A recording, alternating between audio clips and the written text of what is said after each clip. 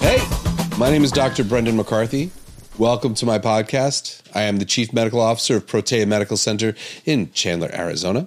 And today, the episode is about reference ranges in labs. And why I'm doing this is because in our previous podcasts, a lot of comments that I've gotten were people asking, like, what is the reference range? What is the lab value I should be going for? Because one of the things I stand by as a physician is using lab work to direct what I do. I believe that physicians should be using lab work on the regular to understand what's happening with our patients.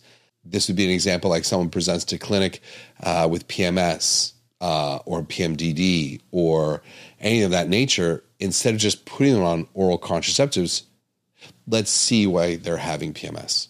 And the most common cause of PMS medically is low progesterone. So in the lab work we would run in those cases is like, what's their progesterone? We would want to see what would be inhibiting progesterone, maybe prolactin, something like that. And we would run these labs to understand the woman in front of us. If I were to just give her oral contraceptives when she came in the office, it's basically just me suppressing her symptoms because oral contraceptives suppress the natural production of hormones in your body. So whenever I have the patient come in and I'm just, if I want to be lazy, which I don't, I'll put them on oral contraceptives if I want to be a caring physician because that's what they came to see. I will understand them. I will run the labs. I'll figure them out. And then the question becomes, what are the lab values we look for?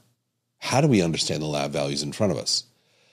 In the past, when people commented asking me to give them lab values, I've always been very hesitant because lab values are a very dynamic thing and they're kind of complicated. And I spent the better part of the past 3 months trying to figure out how to put together a series of presentations for you guys. And I have a bunch. We're going to make a whole new category on the YouTube channel that just has interpreting labs. I forgot to tell you that. That's fine. Surprise. It's like, because it's just, I think that it's good for people to kind of understand what their labs mean and be able to go back to it. And then I'll have citations in the description so they can.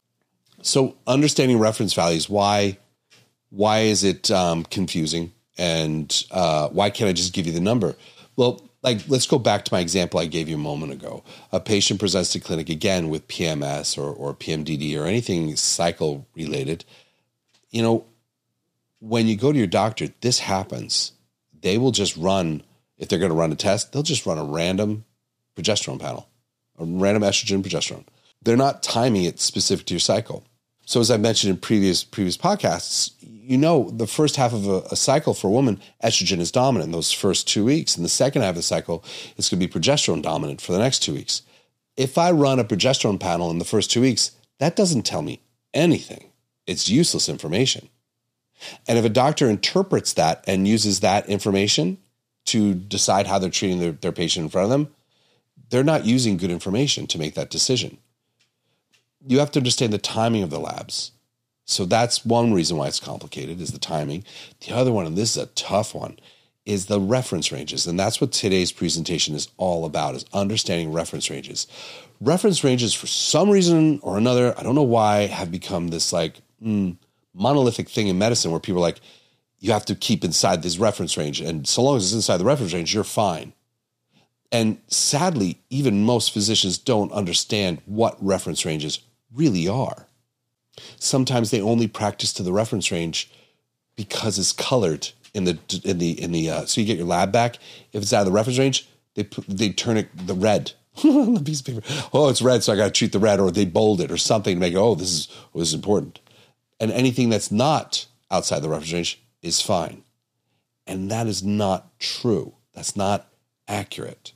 So today's presentation, I'm going to drill down into that. And I hope by the end, you'll have a better understanding of what the reference ranges are.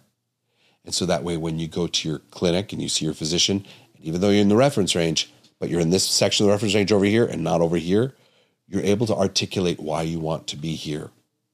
You're able to better understand why it's better to be here, or in some cases over here, okay? So often many of you go to your doctor's office and you feel dismissed. Your labs are drawn, and you go in there, you tell something's going on with you, you're not feeling right. You describe your symptoms, they run your labs, and they come back and tell you you're fine. and that there's nothing wrong. And you know that there is something wrong. You go home, you have less clarity, you have self-doubt, you feel shame a little bit because you feel like there's something wrong with you for having these symptoms because there's no answer for them. There's a lot of different things we go through. We're all different how we experience that roadblock when we hit it, but it's a roadblock. And that lack of solutions in the past just led to people just kind of suffering in silence. With the advent of the internet, doctors got so angry at the internet, I think, in the first 20 years of the internet, or even still are angry about the internet. And they're so condescending to it. Because when you're desperate now and you feel isolated and you have these symptoms and you don't know what to do, sooner or later, you're going to start researching it yourself to try and understand what's happening with you. And so you spend time on the internet trying to grasp what's going on, and you investigate your symptoms, and you find that your symptoms match a certain pathology.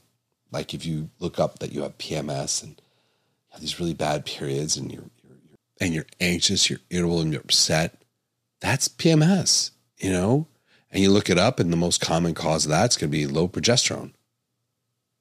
So then you go to your doctor and say, my progesterone seems like it would be off. I'd like to run my progesterone. And then they run the lab and say they run at the wrong time of the month or any time of the month, because this is where it gets weird. They'll say that your progesterone range throughout the month, it's normal in the first half of the cycle for it to be like 0.2. That's okay in the first half of the cycle. The second half of the cycle, the height of it is 23. So if you present to clinic with your physician and you tell them, hey, I really want this progesterone tested, and they test it and say it's 0.4, they're going to say that's fine because they look at the reference range for the whole month long, even though they maybe drew in the second half of the cycle or even the first half of the cycle, but still they're going to say because 0.2 is normal to 23, say, you're in that range. I know that sounds so complicated, and in a way it is, but I use this analogy with my patients all the time. If I were to go to your place of work and try and do your job, I would probably do a terrible job. And that doesn't mean you're working at a job too. That could be like at your house, if you're raising kids and stuff. I'm trying to figure out your rhythm and how you do things, your steps, your day progression. I would do horrible at it, right? And I wouldn't figure it out. And any job I just jumped into. But if you spent time with me and you taught me how to do your job and you trained me, I could, after a while, pick it up pretty good. Medicine's the same way. There's a lot of arrogance in medicine, so they'll be like, you can never figure this out. This is beyond you. I don't agree. This is not some magic that we perform. This is not, some kind of strange thing. It's pretty straightforward stuff. I'll be honest with you. And I believe in my heart that if I spend time with you and explain these things with repetition and as clear as possible and from as many different perspectives as I can, you will understand this. And in truth, you deserve to understand this. So when you go back to your doctor and you tell me we're on that progesterone panel because you think that's what's wrong, and they run it and they tell you you're normal, even though it isn't normal because they're not verifying the time of the month it was done, and they're not verifying the reference range that's appropriate to the time that you drew the lab, and they're just basically saying you're within this range. They're just flat out invalidating, and you get sent back home again. And that's just, most of you, that's what I hear. That sense of like hopelessness. And then what do? You look up online, going out there and buying a bunch of supplements that they say are going to help you because that's where you're left to now. And sometimes those supplements will help, but I mean, come on, look out on the internet. There's a lot of garbage out there. There's a lot of people that are preying upon you because you're not getting really good care. And I'm not against supplements at all. I'm against using things that you don't need. There'll be people who'll be taking some herb or some nutrient, some vitamin, and it's not that it's bad. It's just that it's not specific to you or what you need. And taking that, you won't have any results. So you're even more frustrated, and you're spending money on something now that you don't even know if it works. My job with my patients, and if I use a supplement, sometimes I'll use a supplement. I just did with a patient. I was giving this one supplement. It was saw palmetto to lower something called dihydrotestosterone. And, 30 days after using it, their dihydrotestosterone went down by 30%. So I used a supplement. I ran the labs before and after, and I verified it worked. So even using supplements, you want your doctor by your side. You don't want someone invalidating you and sending you off into the wilderness to figure this out on your own. How do we get to this place? How do we get here? How do we get here in medicine? Where does this all happen? Think about reference ranges, and this is the truth, and this is a moment of clarity for you and everyone out there. Reference ranges are based upon 95% of the population. They take a whole bunch of people, and they put them together, and they run their labs. And anybody in the top 2.5% is considered too high. And anybody in the bottom 2.5% is considered too low. If you're within 95% of the average, you're fine. That's it. That's what a reference range is. It's the average of the population. And for some reason or other, they believe that people at the top 2.5 and the bottom 2.5 must be sick. This makes zero sense. Zero sense whatsoever when it comes to treating medically. Now, if we're going to look at it from an odds perspective, you can say, okay, it is true. If you're outside that reference range, you are above the 2.5 or the 2.5 either way, that you're outside the normal range. But that does not define pathology. And if you're in the middle of it and you're considered in the normal range, that still does not define pathology. It's just the statistic is different. It has to be seen that way. Thyroid, which we're going to do a great presentation on shortly in the next one. Thyroid, T3, active hormone that does all the work. Reference range is 2.0 to 4.8. Okay? The woman at 4.8 feels very different from the woman at 2.0. The woman at 4.8 scores higher on memory tests than the woman at 2.0 consistently.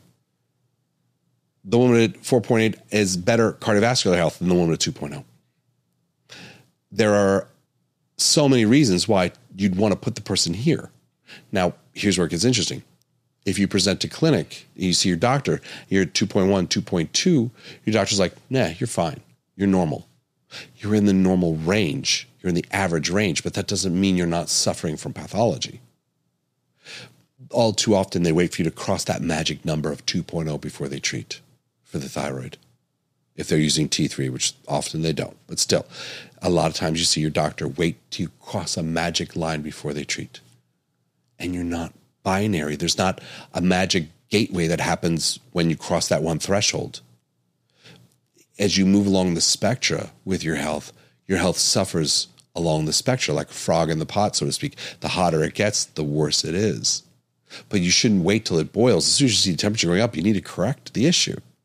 So these reference ranges are very much considered like on and off. If you're in it, you're fine. If you're not in it, you're not fine. And again, you are a human being on a spectra, and your wellness occurs inside that curve, inside that range. You're in there somewhere as your optimal health. That's the job of the physician to figure that out. Another thing that comes back to these reference ranges is these reference ranges were developed non-specific to women. I'll just speak to my base. I know most of the people who watch this are women, so just let's speak to you very clearly on this. Some of the reference ranges are separated for men and women, like sex hormones like progesterone and testosterone and estrogen. Okay, that is separated out. But a lot of them are not. They're just universal, men and women. Thyroid is one of those. Cortisol is another one. They're just, but we know that women are different than men. We know this. But they haven't done enough research, and they have not separated you out by your sexes yet, which they should for most labs. Why is this so important? This is another reason why this is so important.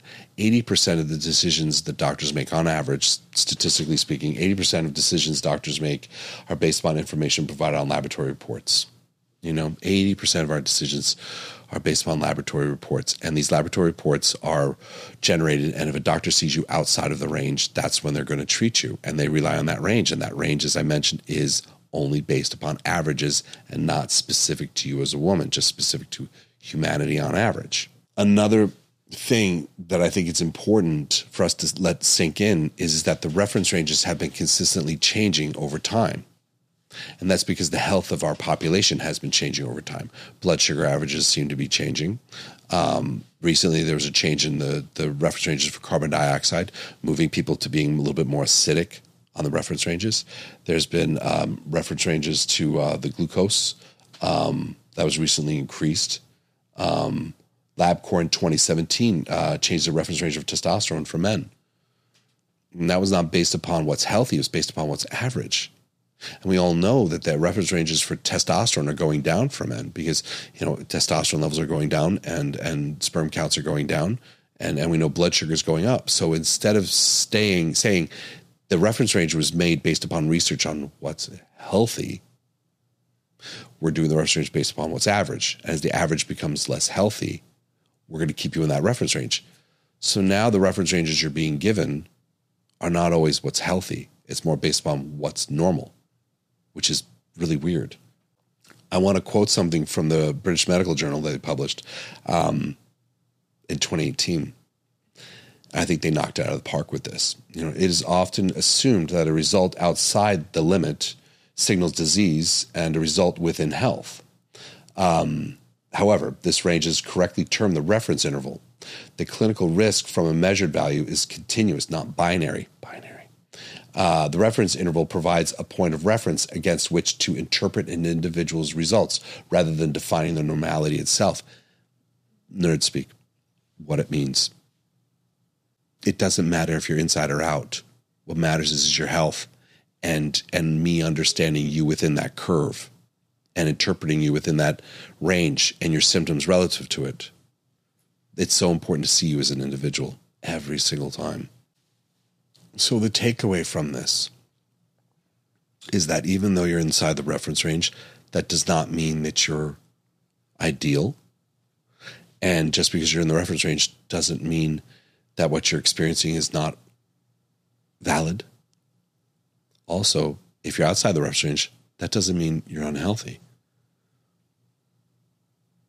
You are an individual. You need to be treated as an individual.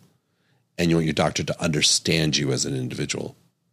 When your physician has a really good grasp on pathology and physiology and, whatever field you're experiencing, whatever field you're seeing your physician for, in this case, endocrinology, your physician should understand the interplay between all of these hormones, all these chemicals they're testing for, all these compounds that are natural to your body. They should understand the interplay between all of them and understand how your symptoms fit into those.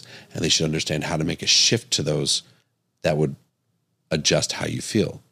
That is why we went to medical school. Any monkey can look at an algorithm when you walk in the door and say, PMS, dysmenorrhea, birth control. Any monkey can do that. That's not medicine. Medicine is figuring you out. So labs are essential. Understanding the reference ranges and why the reference ranges are there are a key component to starting our it's like I'm building a foundation for us. The first step is just basically dispelling the myth that reference ranges are absolute. They're not. They're not. Some doctors say you shouldn't be treating someone who's inside the reference range. They should spend more time studying medicine, to be honest, because that's not valid or accurate. So, ending on that positive note, I hope this was hopeful. Please like, share, and subscribe. I'll be making more of these videos about labs moving forward just to make sure I give you a good list of things to refer to. Thank you so much for tuning in, and I will see you next time.